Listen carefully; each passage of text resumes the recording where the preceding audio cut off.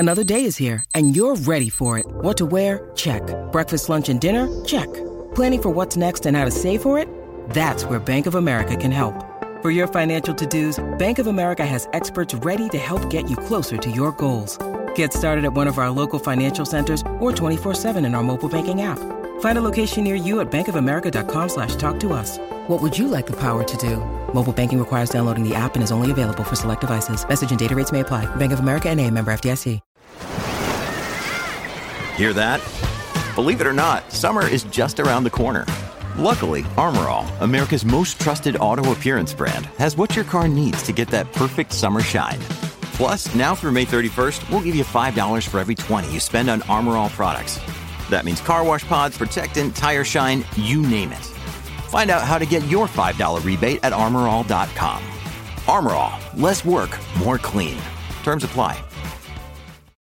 When you need mealtime inspiration, it's worth shopping Kroger, where you'll find over 30,000 mouth-watering choices that excite your inner foodie. And no matter what tasty choice you make, you'll enjoy our everyday low prices, plus extra ways to save, like digital coupons worth over $600 each week. You can also save up to $1 off per gallon at the pump with fuel points. More savings and more inspiring flavors make shopping Kroger worth it every time. Kroger, fresh for everyone. Fuel restrictions apply.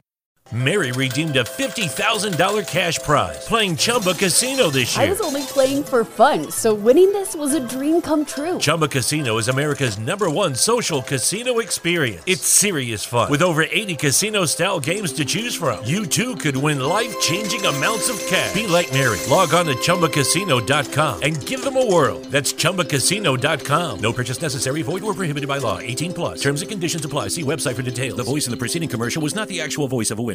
Autosport International, live at the NEC. Come to Autosport International as we celebrate 70 years of the Italian supercar legend, Ferrari. Get up close to an amazing array of race and road cars. Meet motorsports legends, including Red 5 himself, Nigel Mansell. And there's more, much, much more. Don't miss Autosport International, live at the NEC on the 13th and 14th of January. Book online at autosportinternational.com.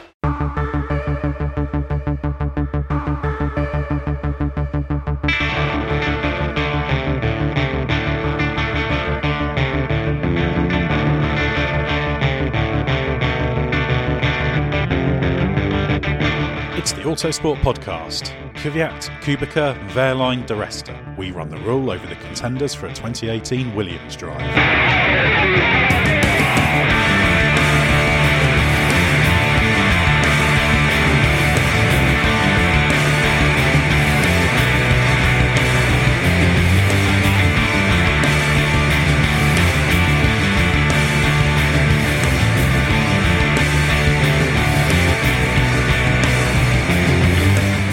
Well, most of the seats for the 2018 Formula One season are already booked up, but the one everybody is still chasing is the Williams drive. Daniel Kvyat, Paul Di Resta, Pascal Wehrlein and Robert Kubica are the four leading contenders for this. Robert Kubica, of course, will be out in the Pirelli tyre test after this weekend's Abu Dhabi Grand Prix, and this is the big talking point, so we thought it would be a good chance to have a look at the four drivers in contention and put ourselves in the position of Williams and decide who they should take and maybe who they will take, because it's not necessarily the case these will be the same things. I'm your host, Ed Straw, and joining me to go over these four drivers, first is Lawrence Barretto.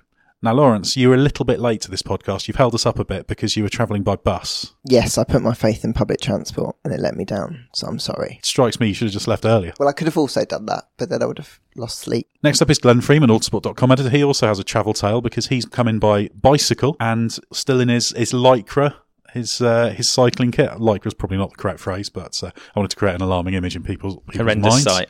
But however, Glenn was on time. So Glenn, can you explain why you managed to beat the bus, please? Well, for the very reason that I cycle instead of getting public transport. That is much, much quicker and much more convenient. And I apologise for anyone who's haunted by the Lycra image. I can assure you I'm not wearing Lycra.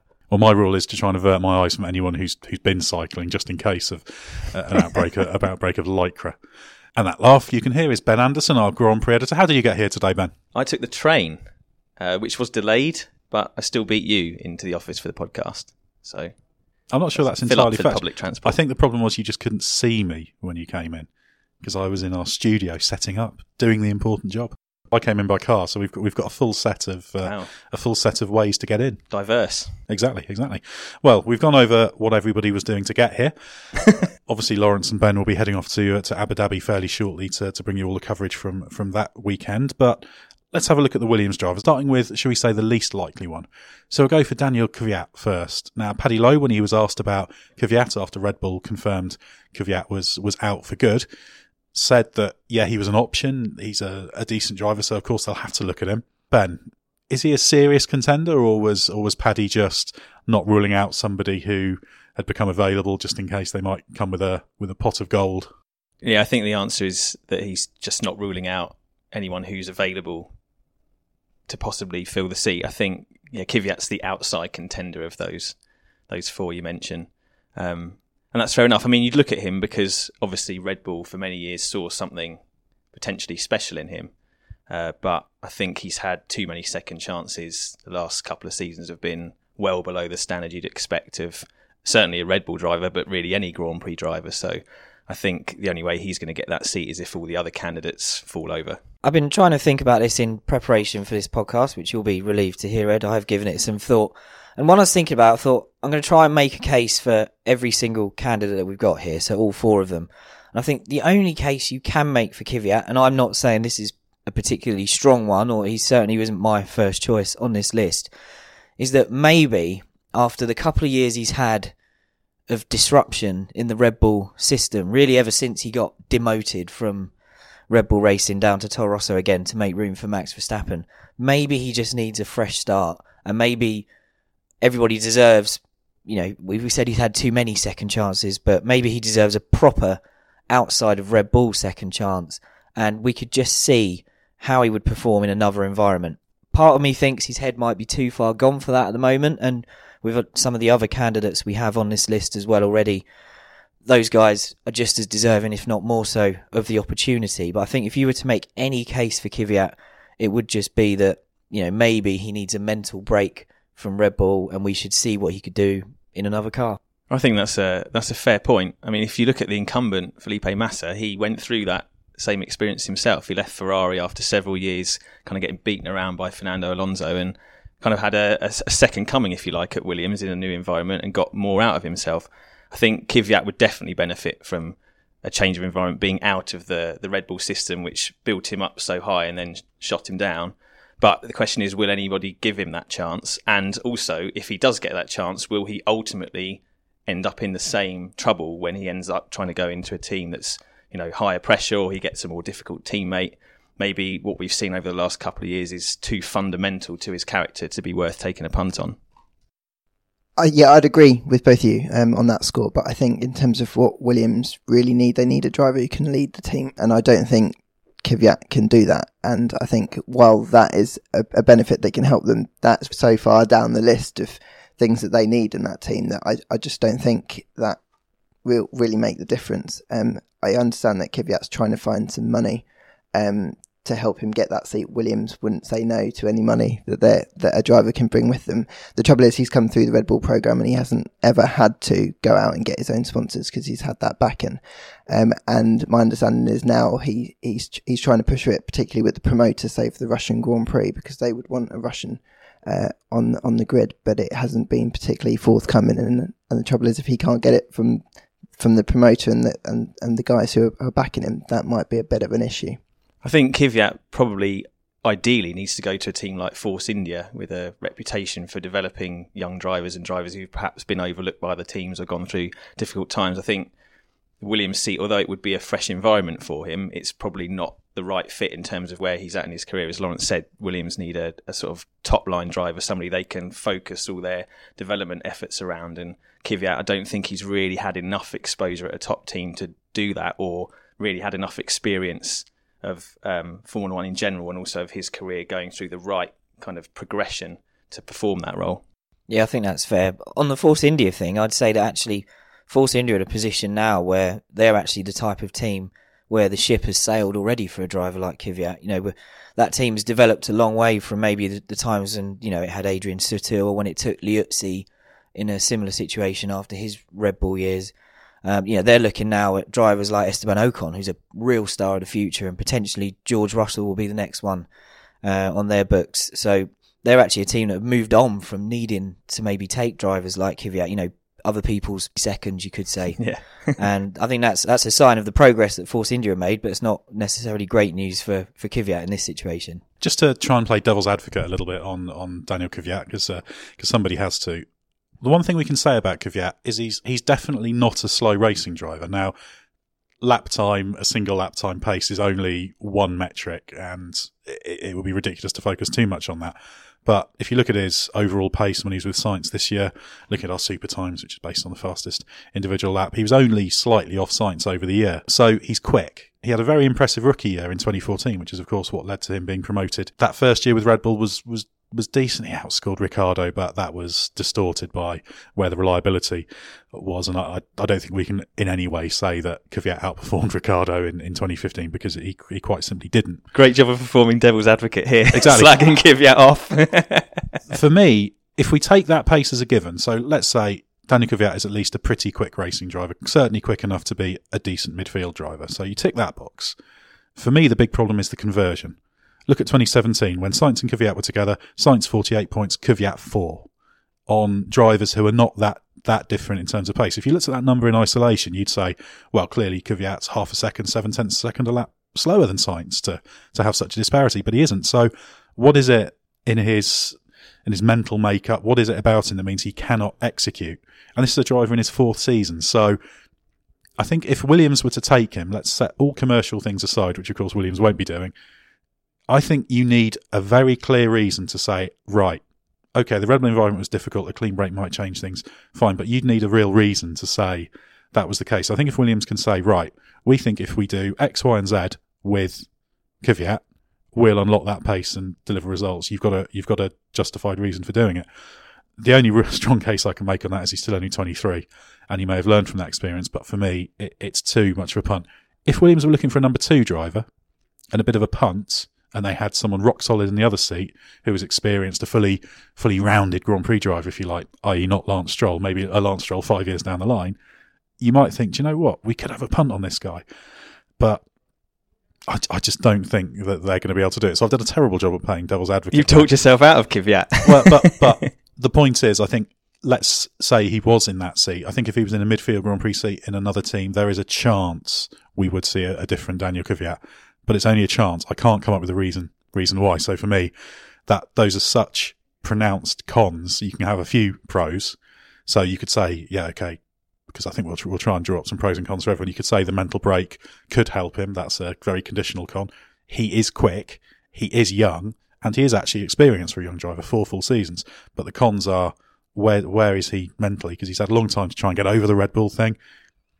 Why can't he convert after 4 seasons?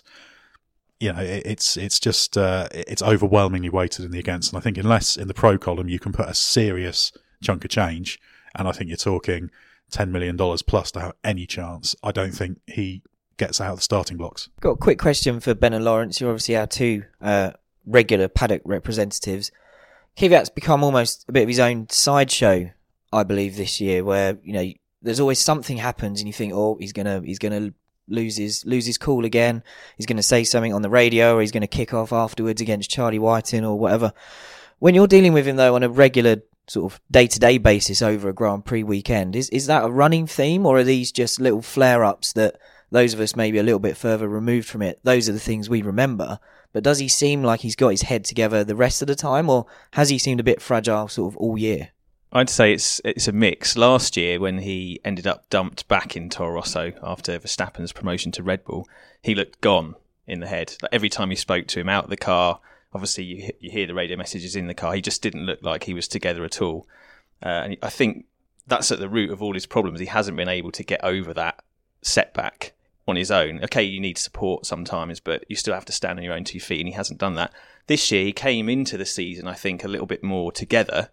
But he needed a strong start to the season to kind of cement that progress. He'd gone back to a team he knew, but he had a different engineering group around him. There were lots of reasons why, practically it wasn't working for him, but he did have to get his head together. It seemed like he'd done that, but through the season, you've seen him kind of a mix. Sometimes he's looked quite cool and together and, okay, yeah, maybe this might work. And then other times he seems really, dejected and not very motivated. And that spreads through a team. They look to their drivers, even though they're very young individuals, for leadership and guidance because they're the guys in the car. So you need somebody who can galvanise the team around him. And I don't see Kvyat doing that. I think a lot of the time that we get to speak to Daniel is after a session. He hasn't had much time to think about what he's going to say, so he's very much going to speak in the moment. And I think towards the end of this season, or his time in the car at least, he just wasn't afraid to hold back on what he had to say.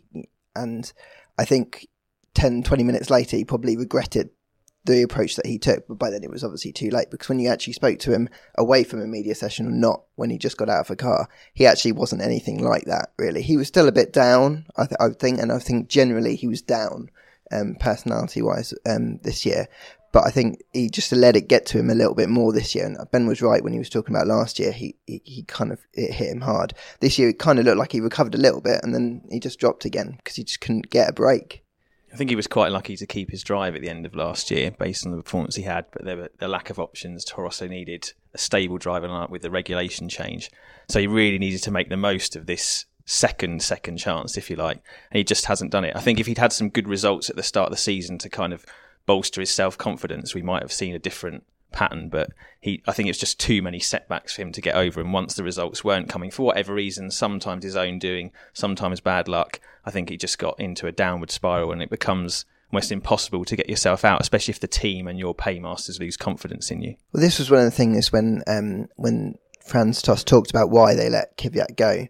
Publicly, Tost backed him all the way. He always said he was always very positive. He was quite keen to kind of make sure he didn't give Kvyat any reason to get down publicly. But then he did just admit, he looked at the stats and he said, well, he just wasn't good enough. We gave him chance after chance after chance after chance. And at some point you're going to have to say, okay, well, we've given you enough chances. Yeah, Helmut Marko was Kvyat's biggest fan, and you looked on the outside and thought, this is very un-Red Bull-like to keep giving this guy that you clearly decided isn't the guy for you in your top team extra chances to prove himself. Once Helmut lost faith, that was it for Kvyat. This season, his performances, although he's been quick, they just haven't been good enough. I can think of one good race drive this year, which would be the Spanish Grand Prix, recovered to the points, but he qualified last in a car that should have been competing for Q3, so he just hasn't been able to hook it together. I think Ben made a really valid point there that arguably in a normal Red Bull circumstance, Kvyat would have lost his drive last year. Red Bull had Pierre Gasly sort of ready to go, you'd assume, having done everything he could on the junior ladder. He's a GP2 champion by this point.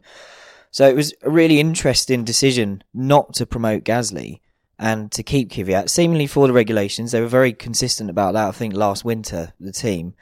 But it's one thing to bring Gasly into the team and for that to be your reason to get rid of Kvyat. But then when they lose Carlos Sainz, they've gone and found Brendan Hartley, who they got rid of 7 years ago, and put him in the car instead of Kvyat. So that seems to me like that's a total loss of faith. Yeah, I think also that there's probably a factor in there of next year and Honda coming into that team and needing somebody who's got experience working with a manufacturer and the difficult technical elements of the hybrid engines. I know the wet rules aren't the same, but I think there's some benefit there to having Hartley, who's a calm driver, experienced, obviously quick, but somebody I think who can maybe help the team bridge that gap from a driver feedback point of view. Like Kvyat isn't going to have that experience, and clearly Gasly doesn't either. I think to finish off Kvyat's chances, I've got a stat here that compares him to the next driver we're going to look at, Paul di Resta. Kvyat has 26 points finishes in 72 starts, compared to di Resta has 26 points finishes in 59 starts. Now, Kvyat in that has a season plus 4 races with a nailed-on points car, the rest of it in a marginal points car. Di Resta's whole career was in a team 6th or 7th in the championship in Force India in the 3 years he was there. And that's where we're going to expect Williams to be next year. I can't imagine they're going to be higher than 6th in the championship. They're 5th now. Renault and McLaren, every chance they'll jump them. So you're looking at exactly that level of delivery. And that's why I think Kvyat's a too big a risk. So let's move on to Paul di Resta. 31-year-old, been out of Formula One since 2013, setting aside the one-off appearance at the Hungarian Grand Prix where he acquitted himself very, very well. A proven driver in that level of car, albeit in the pre-hybrid era. So, Lawrence, Paul di Resta. I think with di Resta, I think he's mainly on the list because he's a known quantity to Williams, at least. They spent a lot of time with him in his role as reserve driver. And I think he would be in a good position to be a good backup if they decide to go for Robert Kubica next year as someone who could they just bolt in as he did when Felipe Massa was ill earlier this year. Di Resta had a chance in the 2014 car. He did a lot of stuff ahead of Lance Stroll when Lance Stroll was getting some running in that car, and then he obviously had the test in Hungary. So they've got a lot of data on him. I think that the fact that they haven't gone straight for him straight away means he's not top of the list on that score. He's more for backup, I would say, at this stage. Yeah, Di Resta looks to me like the sort of benchmarking driver they're using, really. As you mentioned, Lawrence, they used Di Resta to kind of set times for Stroll to chase in the 2014 car and to help him bring along his development. How many laps did he do? Because I've heard conflicting reports that a lot of times he would go out to a track and he would sort of shake the car down, but wasn't necessarily benchmarking. Oh, I'd heard that he was kind of setting benchmark times. I don't know how many laps he was doing in doing that. I would imagine, obviously, the days are there for Stroll to pound round and improve his own technique and understanding of the car, so you're not going to have Di Resta, doing tons of mileage, but nevertheless it gives you some kind of reference. They're using him as a reference for Stroll, at least, aren't they? And I feel like that's what they were doing mainly in the Kubica test as well. Like, here's a guy who we've used to benchmark for the other driver or to shake down for the other driver, and we'll do the same here. I'm not sure how serious a contender he really is, unless he turned out to be mega fast compared to Kubica. Well, I actually think that, as Lawrence mentioned, maybe that the Hungary performance actually put him a bit more on the radar, because obviously expectations were on the floor for that race. You get thrown in at basically the worst possible time on a Saturday. And as Ed said, he did a pretty good job in the circumstances, and I actually feel that in the end, that has maybe propelled him back into this discussion, more so than he would have been without that opportunity, because I think by the time Di Resta left F1 at the end of 2013, I think we discussed it before we started recording, that maybe the end of that season wasn't great. Perhaps when he knew he was on the way out, he wasn't necessarily popular across the paddock. I mean, Ed can give us a bit more insight on that because you were covering F1 full time at the time. But there were always these little stories of Paul maybe rubbing some people up the wrong way, or didn't always come across particularly well. And I think Paul's the kind of driver or the kind of person that maybe you have to get to know quite well to understand some of his what are actually personality quirks. But in an F1 environment, it's a very busy place. People don't get to spend lots of time with each other to get to know everyone. It's part of the job, I think, to be able to come across well, whether it's to sponsors, to people inside your team, to the media. And it's actually really impressed me the way he's developed in his TV role, which shouldn't be that relevant to this discussion, but when he started doing that, I thought, this is going to be a challenge, because, again, Paul, I don't know whether it's shyness or what, but he can be quite difficult to warm up sometimes, and I say that as someone who has got on pretty well with him, especially in his time in the DTM. But I think he's come on really well in that role for Sky, and I imagine that if he got another chance as a driver, as a regular race driver, I think the media and maybe even corporate guests and all the other bits and pieces that are part of the job, particularly for a team like Williams, who would be looking for a senior figure, not another young guy to put alongside Stroll. I think Di Resta would come across differently this time, and he's probably, having seen the outside perspective of the paddock now, I reckon he's probably realised maybe the error of his ways first time around as well. It's not just about what you do in the car. Well, I guess the question, or the burning question, is, as Lawrence alluded to, Williams are looking for a driver to lead the team. So, Ed, as someone who covered Di Resta's F1 career very closely, how quick is he, and how good is he technically? How good a leader would he be for Williams as a driver? Well, I think there's a few sides to that. The first is the point of the personality of the character. And I think Glenn made some good points there. I've had the advantage of dealing with Paul Di Resta for a long time. I think the first time I spoke to him, I remember speaking to him on the phone when he was still coming out of karting before his first Formula Renault season in 2003. So I've known Paul for quite a long time and know kind of his character, his personality. He is a Scot of a certain type, should we say? So, and maybe it does take people time to warm to him, but actually he's an intelligent guy. Once you get a kind of rapport, he's fine, and he will always say what he thinks, which is what you need in a lead driver. But I do think, but I do also know that with Force India, he didn't make huge amounts of friends with certain people in the team with the way he conducted himself. Perhaps he was throwing his weight around a bit like a kind of a known superstar driver, should we say, would do when he wasn't quite in that position. And there were always questions about whether he could lead a team. I think in this circumstance, you're asking, is he better to lead a team against the three drivers he's up against. Now, I think we have to, there's two Robert Kubitzas, obviously I don't want to talk too much about him, but Robert Kubica of old, 100%, was a great team leader. I remember when he came into Renault in place of Fernando Alonso, they loved having Kubica around because there were people in the team who actually preferred him to the way that Alonso worked, because he was able to sort of drive the team on, and actually with a little bit more maturity and age, he's kind of almost refined that. But then, of course, you've got the question of whether Kubica is, how close he is to 100%. With Di Resta, I think the maturity, the experience will help him. And I think what he will do is give a good benchmark of the car. Because if you look at his pace, 2012 when he was paired with Nico Hülkenberg outscored him 63.46, but their underlying pace was pretty similar. Hülkenberg was slightly better. I'd certainly say that's the case. But you're looking at a driver here who is capable of operating at a very similar level with a similar yield to a driver like Hülkenberg. So that's something that is very, very much in his favour, in my opinion. I think he would be a consistent, reliable point scorer, and he'd give Williams, crucially, a very clear indication of the performance level of the car, which, by my understanding, is one of the things they need most of all. And I think that gives him an advantage in that regard over the favourite, Kubica. Really interesting point what you say about the comparison with Hülkenberg there, because I think the key thing we have to remember here is there is not another Nico Hülkenberg on the market at the moment. If there was a driver of that calibre around, then you'd probably say, yes, that he's going to shade Di Resta in terms of your decision. But as we'll come to later, we're not sure what kind of Robert Kubica we're dealing with here yet, I don't think.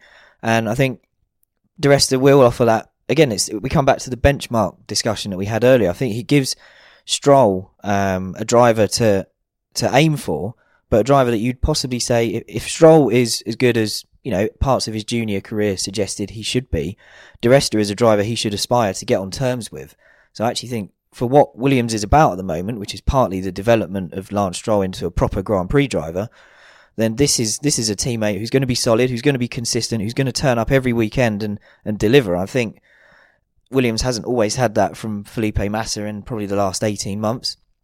And that's what they need here. And they may not get it from Kubica. If there are some physical limitations still there. They may not get it from Pascal Wehrlein if he's still a bit too young or inexperienced.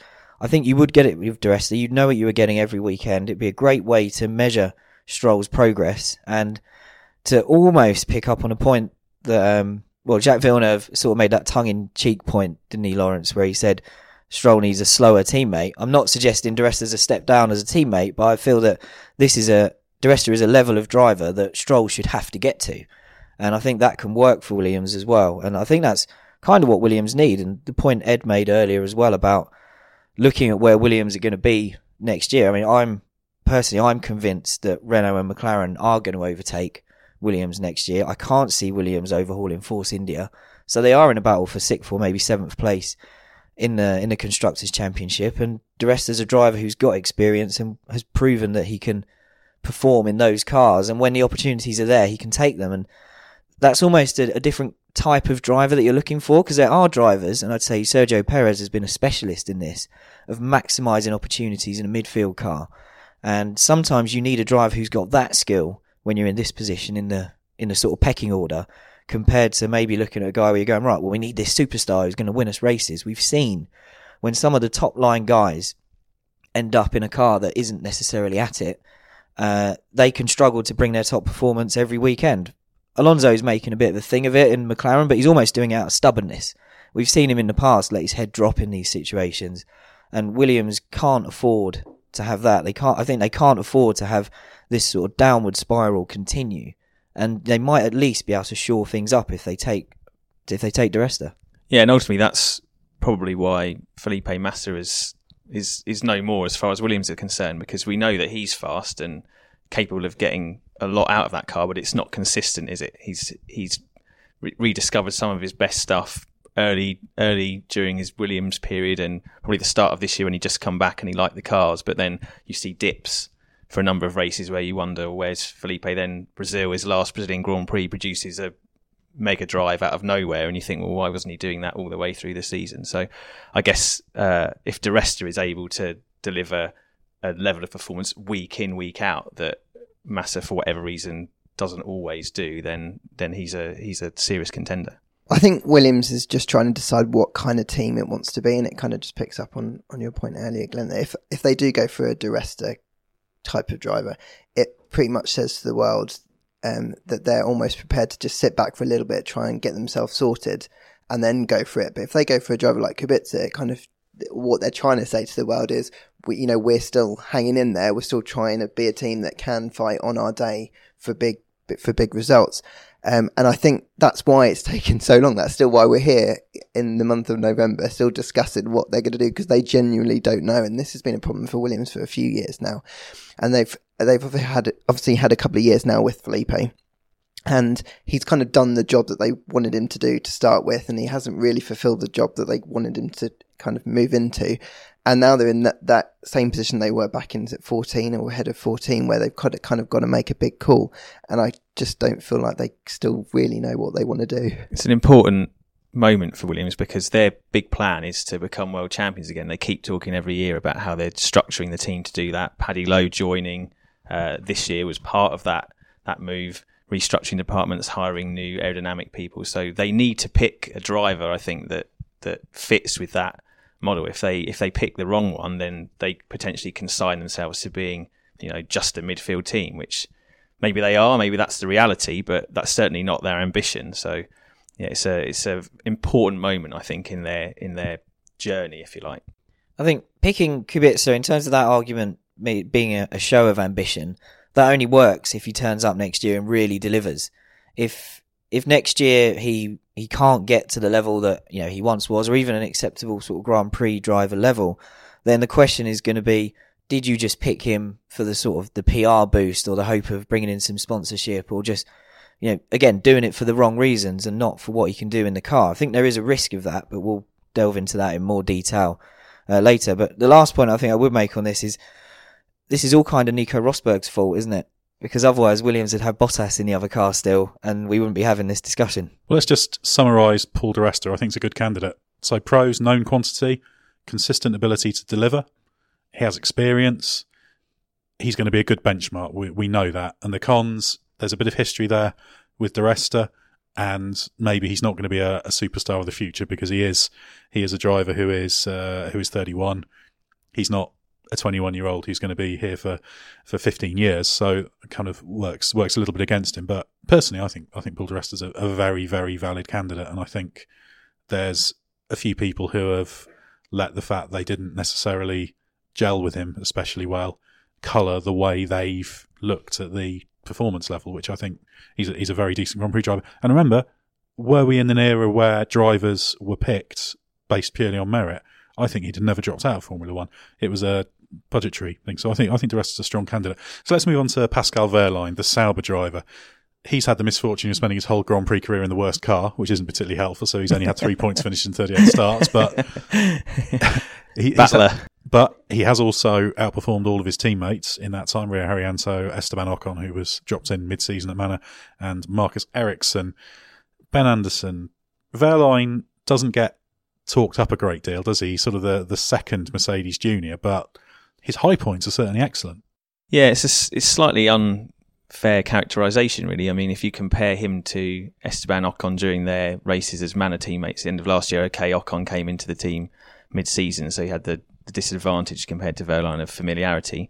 But Wehrlein was the stronger driver by every measure. He was faster than Ocon. Not in the way he wasn't. Brazilian GP. Oh, okay, yes. So I mean, across the trend suggested that he was the stronger driver, and we've seen this year just how good Ocon has become at Force India. He's now touted as a top talent, somebody maybe destined for a Mercedes driver in the future. Wehrlein is capable of being as good as that. The main reason he didn't get the Force India drive ahead of Ocon is to do with issues with his character, the way he conducted himself in the team when he tested with Force India. So similar kind of drawbacks to Di Resta, you might say, in that sense. But you've got a very, very capable driver who hasn't really been able to show what he's capable of consistently because, as you mentioned, he spends most of his time in the worst car and fighting only his teammate. Of course, the other pro for Wehrlein is that he comes with Mercedes backing, and Williams is a team that, I mean, by my estimation, they've got a 10 million hole to fill because they got that payment from Mercedes to take Bottas for this year. That's going to disappear. So some kind of discount on their engine that would come with signing Wehrlein would balance the books. So you kind of fill both criteria with Wehrlein. You get a very, very fast, capable driver with a lot of potential, certainly Ocon standard, with a budgetary boost as well. There's a very strong case for Wehrlein, actually, and when I was weighing them all up, he was almost the driver that I sort of landed on as my choice. I think you can make a Red Bull comparison here, and you can be harsh or generous. And I think if you're being harsh, you can compare him to Kvyat, in that there's another superstar guy in his stable now, in his junior stable in Ocon. And Force India had, as far as I'm aware, a free choice of those two for this year, and they went for Ocon. And my feeling then was that if Mercedes thought that was the wrong choice, I know Force India have said that Merck didn't influence this, but if they really thought that was the wrong choice, they could have twisted Force India's arm to go another way with it. So that tells me that two teams who've had a real chance to look at those two drivers have already chosen the other guy. Like I say, if you're being harsh, that puts him in the Kvyat position. If you're being generous, it potentially puts him in the Carlos Sainz position, where Sainz got overlooked when Verstappen got promoted to the top Red Bull team, but they stuck with Sainz, and he has proven himself to be, I believe, a future top-class Formula 1 driver as well. So you could argue that if Wehrlein's in that camp, then you stick with him. You put him in a slightly better car, and you hope that he shows Sainz-like levels of progression. And that could be exactly what Williams needs here. And I know that one of the reasons people have written Wehrlein off is supposedly the Martini deal needing a driver over 25. I think you guys have both chased that one up. We believe that Martini have basically said, look, if the right guy is under 25, we can work this out. Yep, and it also helps that the Martini deal ends at the end of next season. So in terms of flexibility and kind of negotiation on that point, it's just a little bit easier at this stage. You're right in that it isn't so much of a problem now. It's only a few territories that it's an issue, isn't it? Yes, but obviously at one point in the deal they wouldn't have wanted to cause a problem, but now you're at the other end of the deal, so it's not so much of an issue. My point on Wehrlein is that I think when he joined Sauber, he would have been expected to have beaten Marcus Ericsson comfortably, and he hasn't really done that this year. Yes, he's got the 2 points finishes and he scored all their points, but he hasn't done it as convincingly as I think everyone had hoped he had done.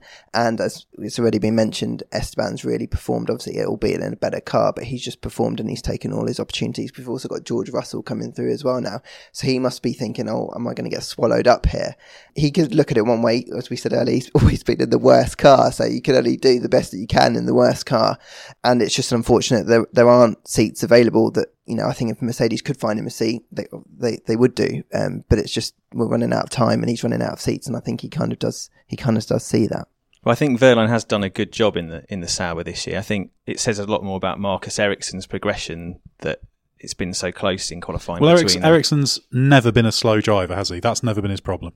No, it's just more stringing it together consistently. But we have to remember also that Wehrlein had a really difficult start to the year. He was injured in the Race of Champions. He couldn't test properly. He couldn't do the first few races because of a lack of fitness. So his key period for getting to know a new team for him didn't really happen. He's had to do that on the fly. Ericsson's well established in that team, and his sponsors own the team, as we understand. So he's got there's a lot of benefits that Ericsson has there that Wehrlein doesn't.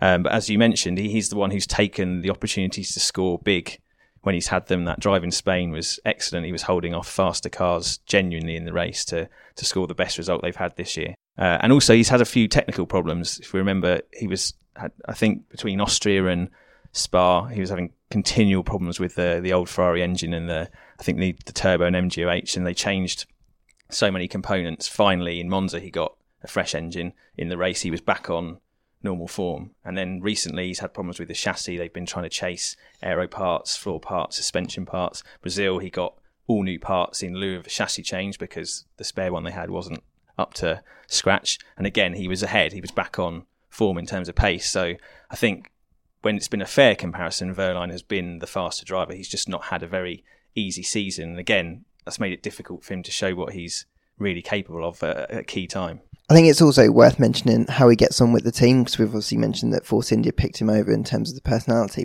but he's very well liked at Sauber in terms of the feedback, just the way he gets on with people. And I think that's, if he can try and get out to the paddock that kind of perception of him. I think that's really important because we've talked about how Di Resta, that's really hurt him. But in terms of the way that he works with the engineers, what people think of him, he generally just seems happy, and it's all very, very positive. And that is one of the key concerns that's come out of Williams when you talk about Wehrlein. They're worried that for the reasons that Force India didn't choose him, that's what they're going to get, this kind of driver that's going to piss everybody off, basically. And I always thought that was a bit of a harsh judgment on Wehrlein. I don't see that kind of character. Yeah, he's quite, he can be quite assertive, and he's quite honest and says what he thinks. And maybe people expect a bit more humility from a young driver. But maybe Force India just caught him on a bad day when he tested with them. Maybe he was just not himself, because everything else we've seen subsequently suggests that there's a slightly skewed impression of him. But impressions count for a lot, so it's down to Wehrlein to change that perception, as you say, in the paddock. And we have to remember as well that Wehrlein, while young and inexperienced, he is a DTM champion, so he's got some experience of being kind of a leading driver in a category and within a team. So perhaps there's a little bit of the young upstart was being held against him. I think from what I hear, he didn't always cover himself in glory, and he needed to just dial it back a bit. But I think he's understood that, and the way he's got on with Sauber this year, it makes him a very strong contender. And there are quite a few analogies with Di Resta, I think, as was mentioned in that regard. He's certainly a quick driver. So in the pros, you've got, he's quick. Mercedes links could be good commercially. He's got someone who's got a long future. And as a benchmark, do we think that we know what sort of level Wehrlein's at? So if Williams put Wehrlein in the car, will they know where it's performing at? Yeah, I think, as I said earlier, if you put Wehrlein in the car, you are going to get Ocon levels of performance. So, okay, Ocon is, as Wehrlein is, they're both drivers who are still developing and growing, but we know that they're already at a very high level, high enough that Mercedes backs their careers. So I think for Williams, that will be a very good benchmark in terms of where the car's at. I'm not convinced you'll quite get Ocon. I think everything I've seen in Wehrlein's career, including junior things, said Ocon is a seriously mega driver. I said similar, not the similar, same. Yeah, well, yeah, exactly. Well, it's worth stressing that. So I think sort of the cons for Wehrlein are he is the sort of number 2 Mercedes junior, and obviously George Russell, as Lawrence said, is coming up on the rails. There is this question of whether his ultimate potential is as a megastar. Because I guess if you're comparing Wehrlein and Di Resta as contenders, then if you want to take Wehrlein, it's because you think his ultimate potential is greater than the current level Di Resta will be able to achieve, if we think that's fair. But I think Wehrlein's a strong candidate. Any other negatives to him, do we think? Well, and the characters, as I think in the sum up there we didn't mention, there's the question mark over his personality and how he fits with the team, similar to Di Resta. Has he learned enough since that first became an issue for that to not be a problem anymore, or will it still manifest itself?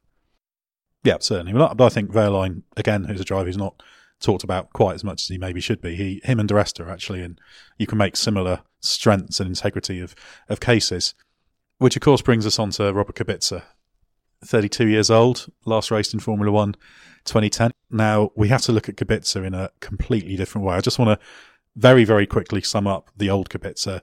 Fantastic, incredible driver, did great things, able to lead a team, the full package. I think had that rally crash not happened on the Ronda d'Andorra rally in February 2011, he'd either be a world champion by now, or he'd be someone who should have been a world champion by now, and circumstances frustrated him. But I want us to put that driver to one side, because not only has he been out of Formula 1 for a very long time, his arm did suffer very serious injuries. The mobility is limited.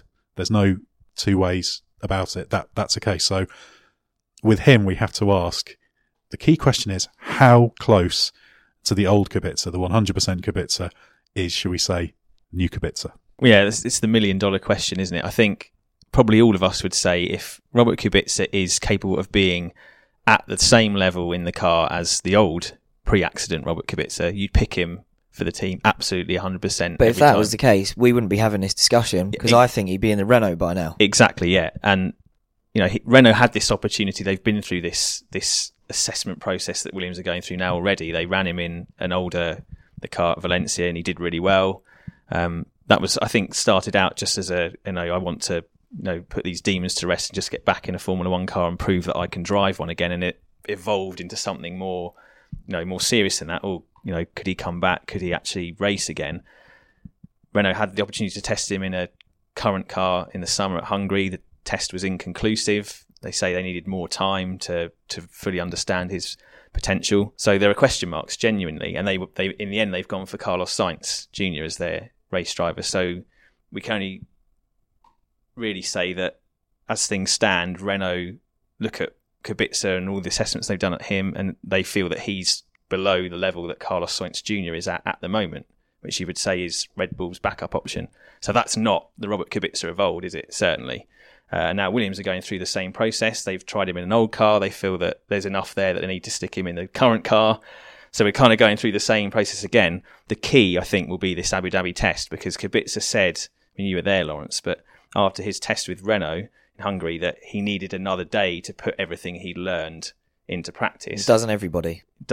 Now he's got that chance. He's no excuses, is there, at the Abu Dhabi test? He's had a run in a 2017 car. He's got a feel for how things work generally. So if he delivers in the Abu Dhabi test, then I guess the drive is his, because of all the other things you mentioned, Ed, that he can bring to the team and his reputation and everything else. But if he doesn't, then we'll know that really this is a step too far. On the point of Renault's perception that he's below Carlos Sainz, I can see that on one side of it, but on the other side, I genuinely just think they ran out of time and they had to make a decision. And at that point, based on what they had, that was what they felt. I've got to cut across on that point and say, if you put someone who there's a hint of them being a superstar in the car, like that regard, you find a way, don't you? I mean, if the old Kubica, so it's not just going, oh well, we've run out of time. I think if you see a trajectory that could be at that point, you'd have to give them more chances and say, we could have a world champion caliber driver here. Yeah, they could have put him in the test for Abu Dhabi, couldn't they? In theory, they could have said, we need another day to assess you properly. Yeah, I'm slightly confused by the we ran out of time thing. The Sainz opportunity obviously presented itself when the break in the contract with Renault came up to take the Honda deal. But yeah, I'm still of the opinion that if they thought there was something there, they would hang on for it. And as we've already discussed briefly, Carlos Sainz is a fantastic Grand Prix driver. And I agree with Ed's assessment. And I think, but you said it as well, Ben, that clearly they've decided that whatever's there in Kubica isn't of the level that Sainz is already at. So remember, this is a loan of Sainz at the moment. It's not even like they've signed Sainz and they've got him for the next 10 years to build a team around him. For all they know, they might only have him for 18 months. So the Sainz deal did present itself, and it was some good opportunism, I think, from Renault. But they wouldn't have needed to do that or felt like they were backed into a corner to have to do that if they were convinced by Kubica. And at that point, they'd had as good a look as anyone at him and what he's capable of. And as we say, Williams are now going through the same process. And I actually have sort of the same suspicion now, which is that if Williams had seen enough in the 2014 car already, and from everything else they've been doing, all the assessments, I think he'd have the drive already. I think the fact that they feel the need to put him in the 2017 car suggests it's a marginal decision. I think they realised they couldn't learn enough by running into a 2014 car. I think Massa came out with those comments and they didn't go down very well. But I think there's an element of truth to what he was saying. And so why wouldn't you just stick him in the car when you've got that car to do it? And you can then, I know it wasn't called a shootout, but you can run him a day before you run someone else in the car and compare data. And then you stick him in the car in Abu Dhabi the first time that you can do in a 2017 car. There was no point ever, I don't think, putting him in a Friday practice. I think get him in for a full day and do it. And I can see why Williams want to do it. They have to be sure, they have to be 100% sure they want to do it. And I think that's part of the reason why Renault didn't do it. I take your points. I think I'm against all three of you here in terms of the Carlos Sainz Kubica decision and how it was put together. But I think on the Renault side of things, they're in a different place. They don't need a world champion driver right now. They need a driver who's consistent, who can get them points regularly so they can keep going up on the upward trajectory. Kubica could have a great day one race, but then he might not be great for the next two races. So I think they went for consistency. But I don't think that means that Robert Kubica isn't good enough to come back to F1.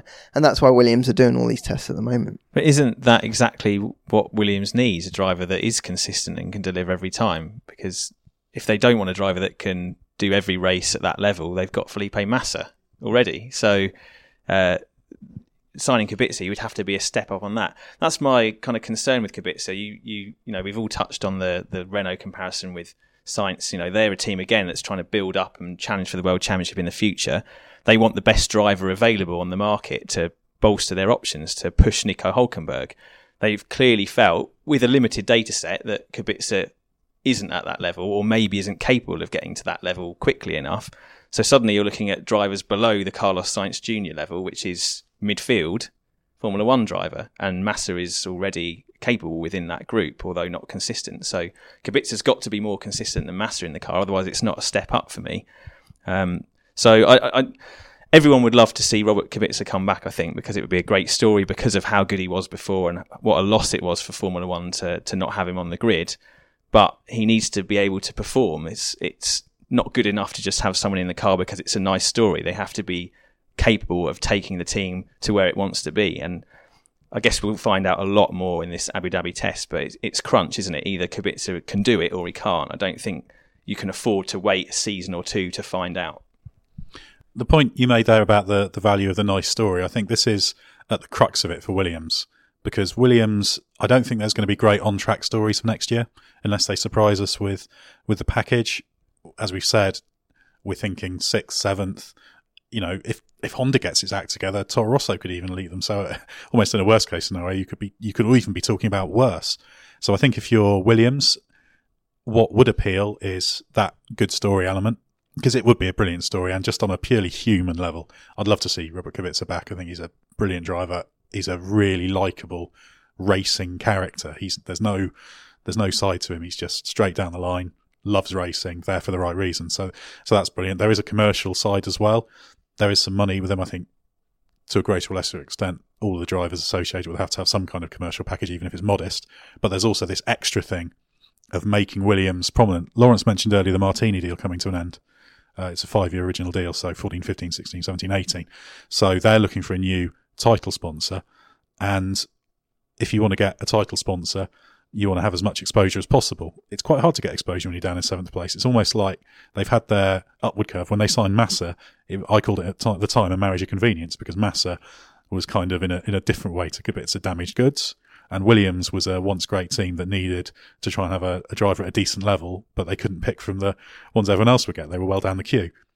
And almost like Williams had its up curve and then down curve to the point where it needs to get a new title sponsor. So I think that's where Kubica becomes very, very strong. And I suspect if I was sat here running Williams now, from a commercial round perspective, I'd be saying, yeah, actually, Kubica's the guy to take, provided he can deliver at an acceptable, solid midfield driver level. It's a big risk, though, isn't it, if you're making that case on the exposure, commercial sign sponsor ground, because all the teams, certainly the independent teams, should we say, are struggling to find sponsors. The much promised McLaren title sponsor still yet to materialise and probably won't materialise next year, even though it was planned to. So Williams, big punt for Williams to take, to say, we're going to sign this driver because it'll be a great story and we'll get lots of headlines, and hope that then leads to a sponsorship signing it further down the road. That also makes it less of a great story in a way. Like, I'm completely on board with how great it would be for Kubica to come back. When he had the rally accident, it is one of those moments where you do remember where you were when you got the news. I was standing watching a non-league football team, so I'll give a shout out to old Bramstonians. And I got a text message saying, "Oh, what's going on with this?" And then you start looking into it, and you're thinking, "Oh no, this is awful." Especially because the first test of 2011 had gone very well. He was quickest, and at that point, you're thinking, we're never going to see him in a Formula One car again. So the fact that we're here having this conversation is brilliant. I would love to see him back in Formula One, but I want to see him back in Formula One if he's at a level that deserves it. And I do think that if Williams take him for the commercial reasons, one way somebody put it to me was, if he's not quite quick enough, it will become about, is his money enough to make up for the shortfall in pace? We haven't actually touched on the fact that I said this was all Nico Rosberg's fault earlier for retiring from F1. He's obviously involved with Kubica, and I think that is for commercial reasons. He's pushing, we understand, to help put the package together. But if they've taken him for what we're deciding are the wrong reasons, so because it's a nice story and because it might get them a sponsor down the line, that then means that Robert, and in a way, those of us who want to see him back in F1, are potentially going to be subjected to seeing a shell of the former man in an F1 car, not producing in the way that we know he used to be capable of. And I don't really like the idea of him just being a midfield driver. I think the novelty would wear off very quickly. A few people have made the comparison to Michael Schumacher's comeback, where we never saw the Schumacher of old, and that was a great story at first, especially because it was back with Mercedes, the team that had sort of groomed him for Formula One, and then he'd gone off and done his own thing and never raced for them. And he comes back when they come back as a factory team. But again, when we were 3 years into that, eventually Mercedes went, you know what, there's a chance to sign Lewis Hamilton, we'll take him instead. I wouldn't really like to see Kubica come back, under-deliver to what are going to be sky-high expectations, and then just get cast aside again.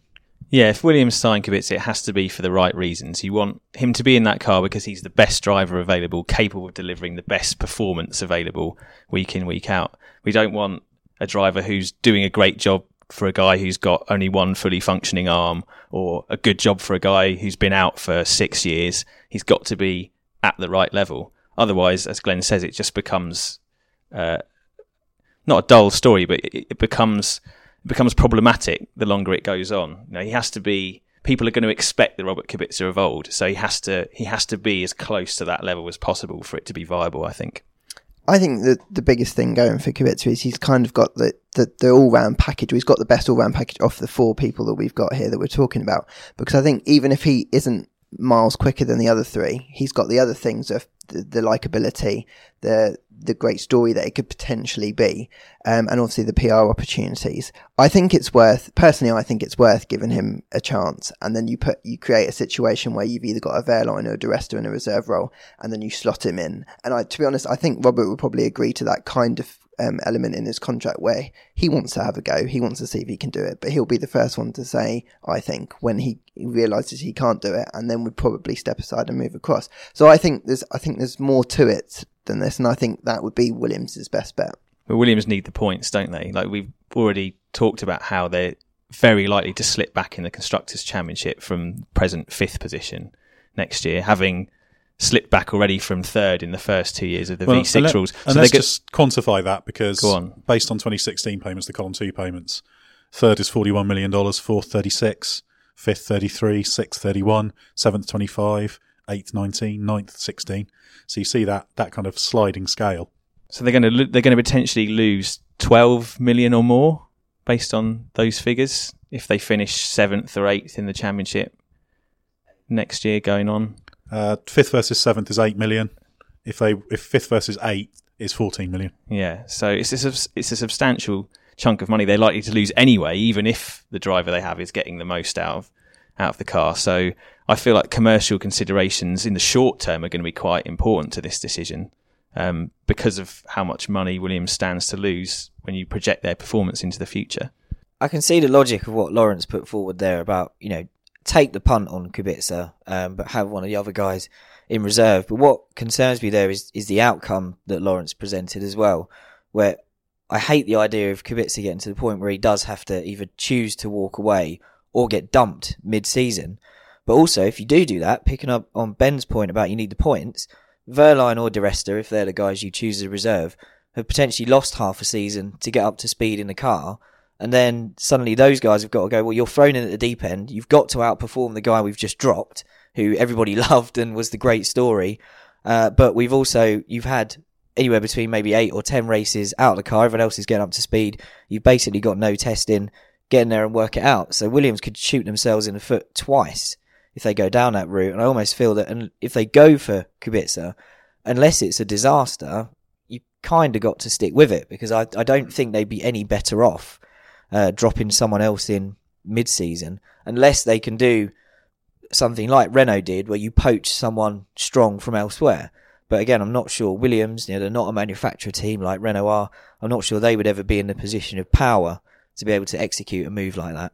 Yeah, there's a big risk that unless Kubica is great and consistently so, that it just blows up in your face, even though there are so many reasons why it would be wonderful to happen. So you have to be really sure that it's going to work to take that leap, I think, because of the downsides you mentioned. They're so severe. And I think probably that's why Renault, again, even with their limited amount of information, couldn't afford to take that risk, where they're at in their journey, trying to build up into a credible team that can maybe challenge for the championship in the next few seasons. They felt that they couldn't take the risk on Kubica, and Williams has to be very careful about that risk too.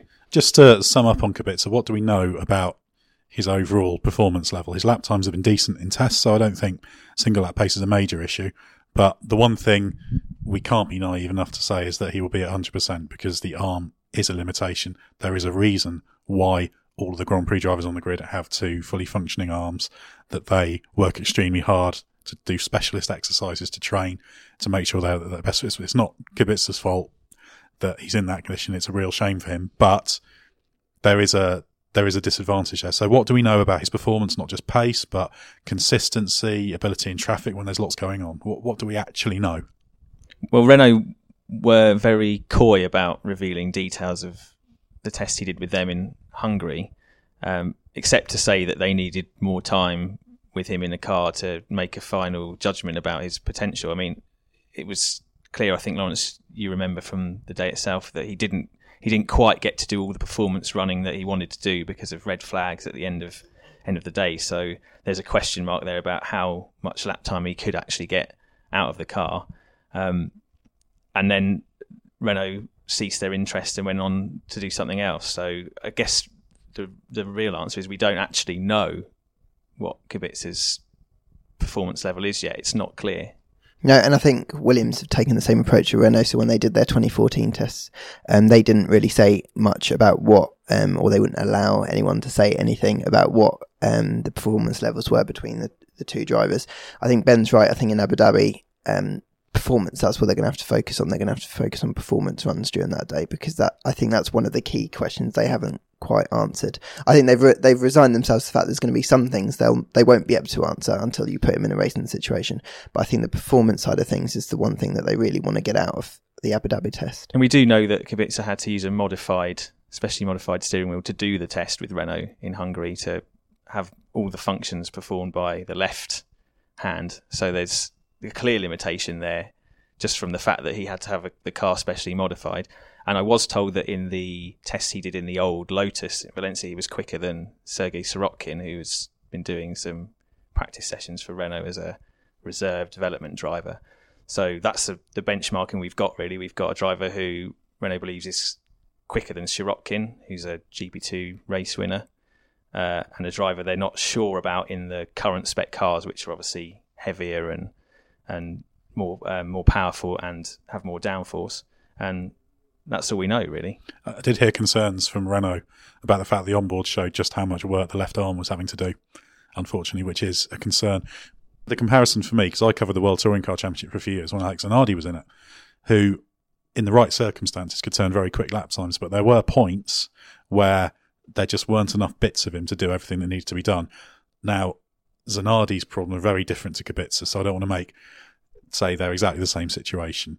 But if there is a limitation, a physical limitation, it's in the high stress moments that it really shows. And the thing I'm interested, because I think actually Kubica's pace, I don't think Kubica's pace is going to be massively problematic, certainly not over a single lap. And his consistency apparently on the longer runs was okay. So I don't think it's like he's going to be terrible in that regard. I think he'll be fine. But it's, who knows in a first corner situation with all sorts of things going on when you're making a last gasp dive up the inside.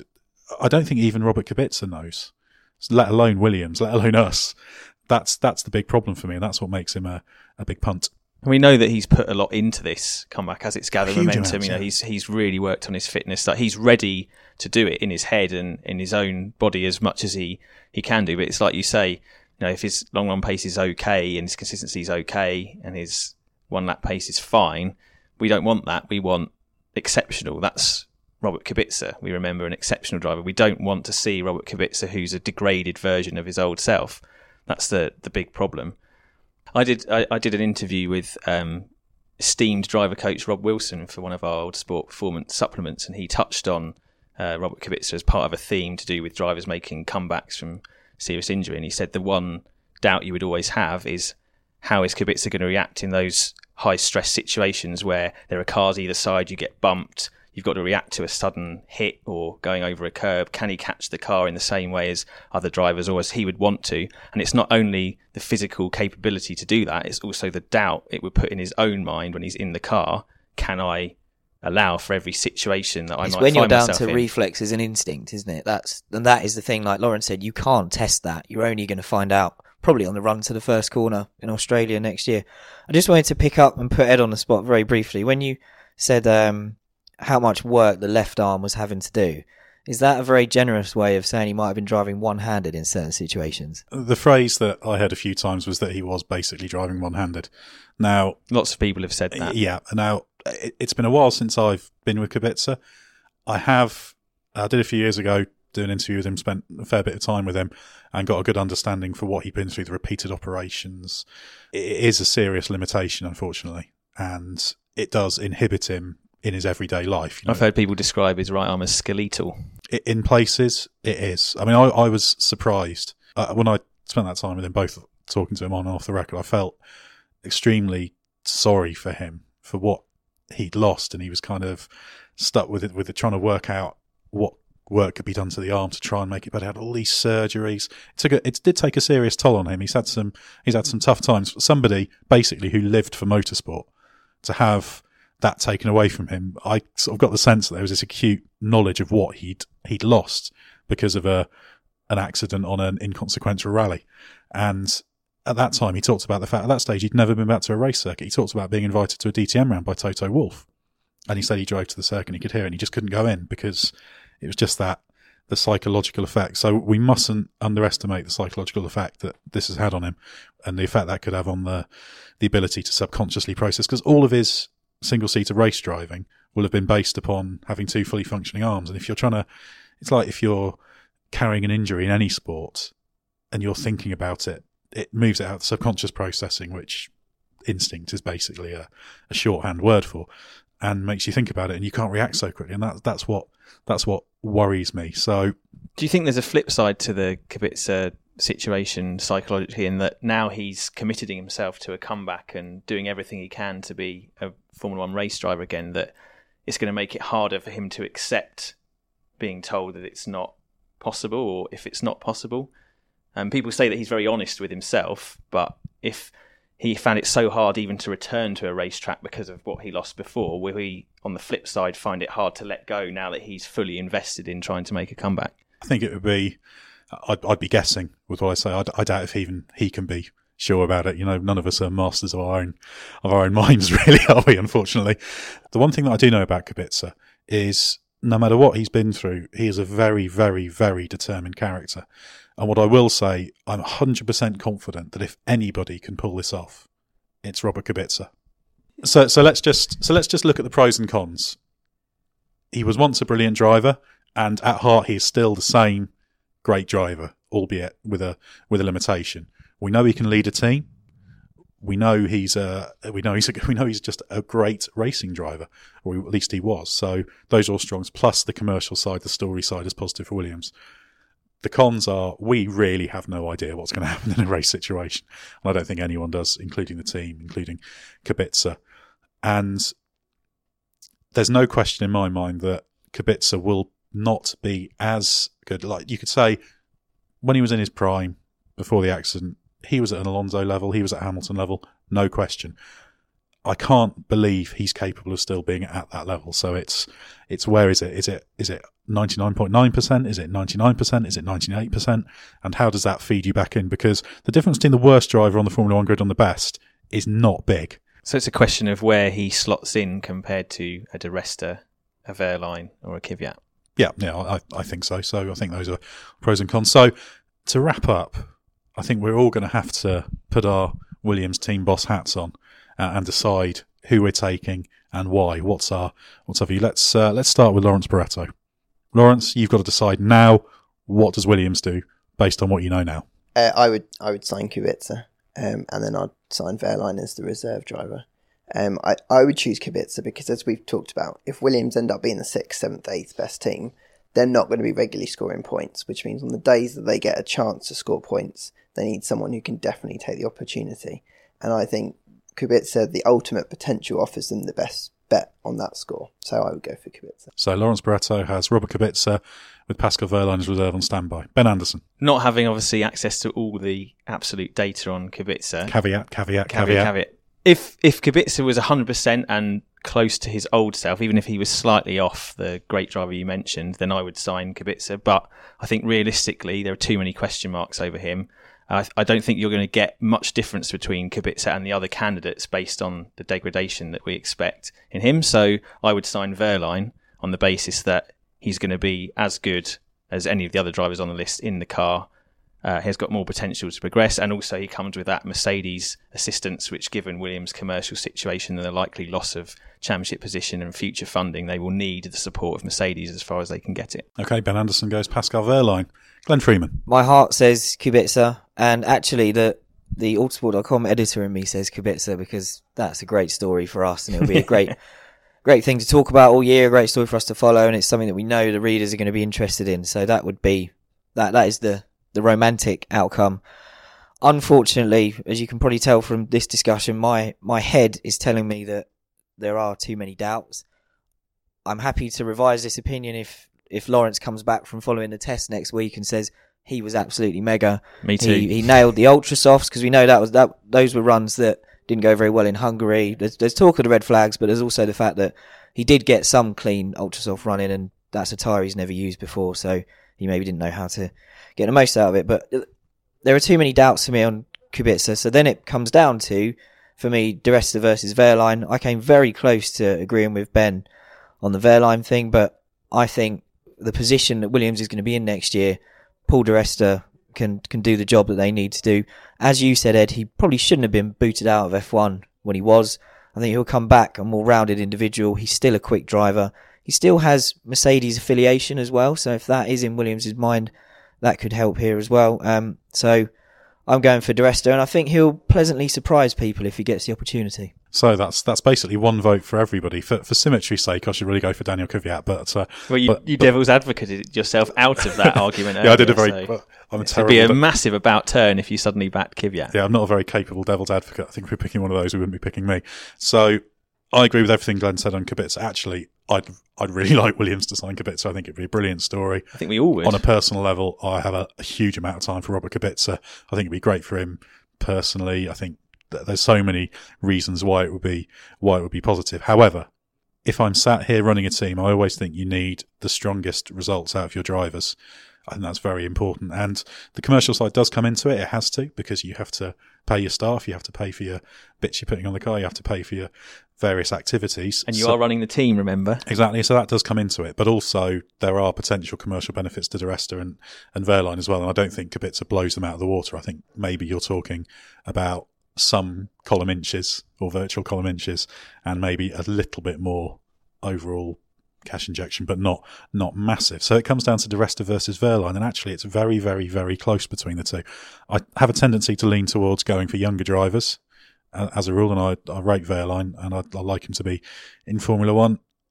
Stroll plays a part in this, in that I would want an experienced driver in there. So I'm kind of inching towards Paul Di Resta, even though my inclination is to go for Wehrlein. It's almost a coin toss between those two. Yeah, so it's between those two.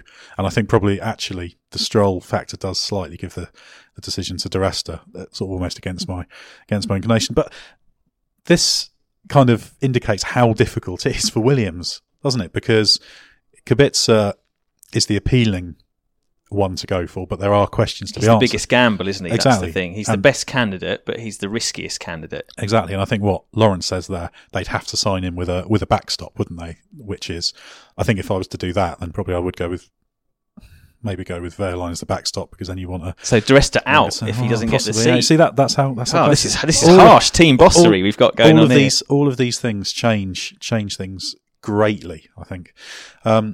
And so from Williams. Hang on, can I just say, it's a good job you're presenting this podcast. Can you be a terrible guest with all this fence sitting? Yeah, there's a lot of fence sitting going on. So it just tells you how close it is. I don't think Wehrlein is quite as good as Ocon. And I think probably if you put Di Resta and Wehrlein in the car over the season, I think you'll get much the same points haul.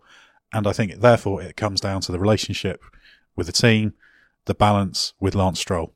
That's critical. Di Resta's already established, isn't he? But based on pure voting numbers, Di Resta wins, doesn't he? Because we got 2 votes to 1 for other candidates. I think I've spoilt my ballot, to be quite honest. I think Kubica wins with the caveats that he's fully capable, because I think all of us would advocate a Kubica signing, wouldn't we? Wouldn't it be a brilliant story? If everything turns out in Abu Dhabi to be good. And that's maybe and where fast and strong and consistent, and the doubts go away.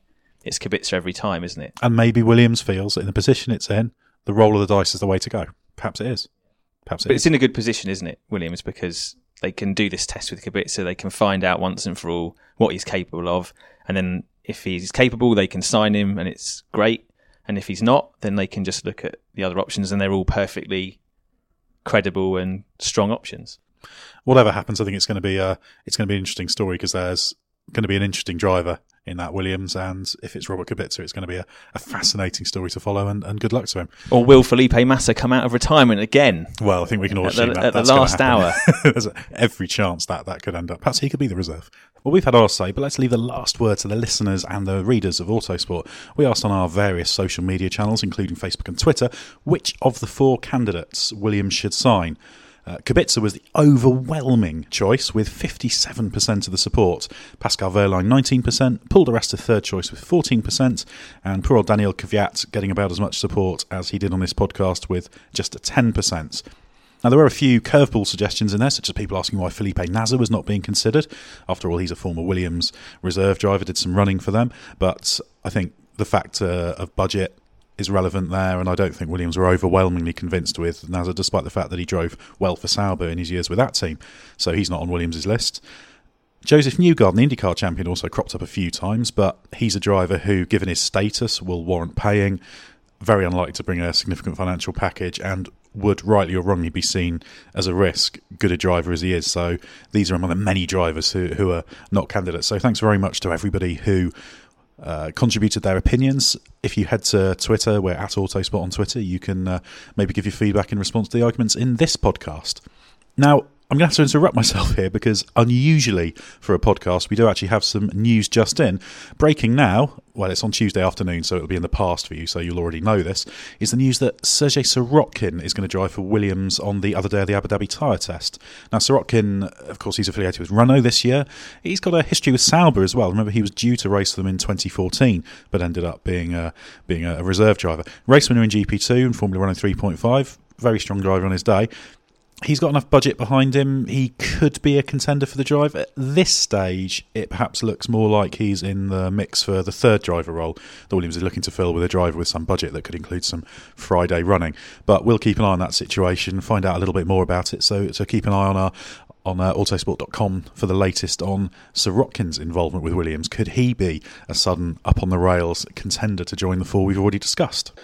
So thanks very much to Lawrence Barretto, Ben Anderson and Glenn Freeman for their insights. Remember, you can check autosport.com for all the latest from the Abu Dhabi Grand Prix this weekend. And Lawrence Barretto will be out there for the test. Robert Kubica is driving on Tuesday, the first day of the 2-day Pirelli tyre test, and we'll have live coverage on autosport.com of that. Also, check out our Plus subscriber area where you can read various in-depth articles, columns, features by the likes of Ben Anderson, including his ever-controversial driver ratings. Also, check out Autosport Mag, out every Thursday, and sister title F1 Racing. Thanks for joining us. We'll be back soon with another Autosport podcast.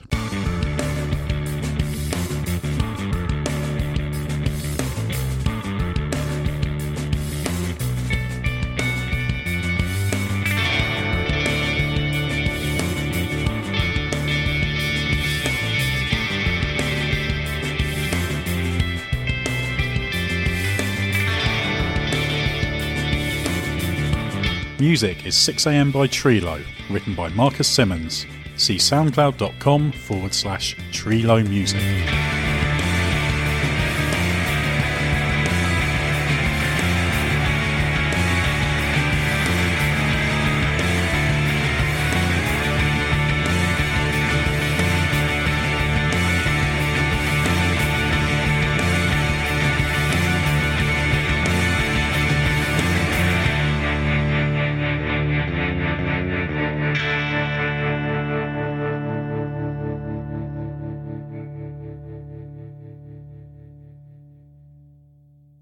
Mary redeemed a $50,000 cash prize playing Chumba Casino this year. I was only playing for fun, so winning this was a dream come true. Chumba Casino is America's #1 social casino experience. It's serious fun. With over 80 casino-style games to choose from, you too could win life-changing amounts of cash. Be like Mary. Log on to ChumbaCasino.com and give them a whirl. That's ChumbaCasino.com. No purchase necessary. Void where prohibited by law. 18 plus. Terms and conditions apply. See website for details. The voice in the preceding commercial was not the actual voice of a winner. Hey guys, gut check. If your six-pack abs are covered with flab, it's time to cut the fat. Lose weight the easy way with Nutrisystem for Men. Now delivering hearty inspirations meals that fill you up without letting you down. We're talking bigger lunches and bigger dinners packed with protein to control hunger for up to 5 hours. From savory bourbon chicken to mouth-watering meatloaf, they're exactly what a man's body needs to power through the day. You get breakfasts, lunches, dinners, and snacks, all fully prepared, totally delicious and delivered free to your door. No salads, no juices, just real food for serious appetites. Order today and get all new Fuel Shakes for Men. They're made with the key ingredient Velocitol that doubles the power of protein to help you maintain muscle mass while losing weight and feeling satisfied. Don't wait any longer. Order now for a simple way to lose weight, build strength, boost energy, and burn fat. Go to Nutrisystem.com/protein to lock in your special deal. Offer restrictions apply. See website for details. Sports Social Podcast Network. Judy was boring. Hello. Then Judy discovered ChumbaCasino.com. It's my little escape. Now Judy's the life of the party. Oh, baby, mama's bringing home the bacon. Whoa, take it easy, Judy. The Chumba life is for everybody. So go to ChumbaCasino.com and play over 100 casino-style games. Join today and play for free for your chance to redeem some serious prizes. ChumbaCasino.com. No purchase necessary. Void where prohibited by law. 18 plus terms and conditions apply. See website for details.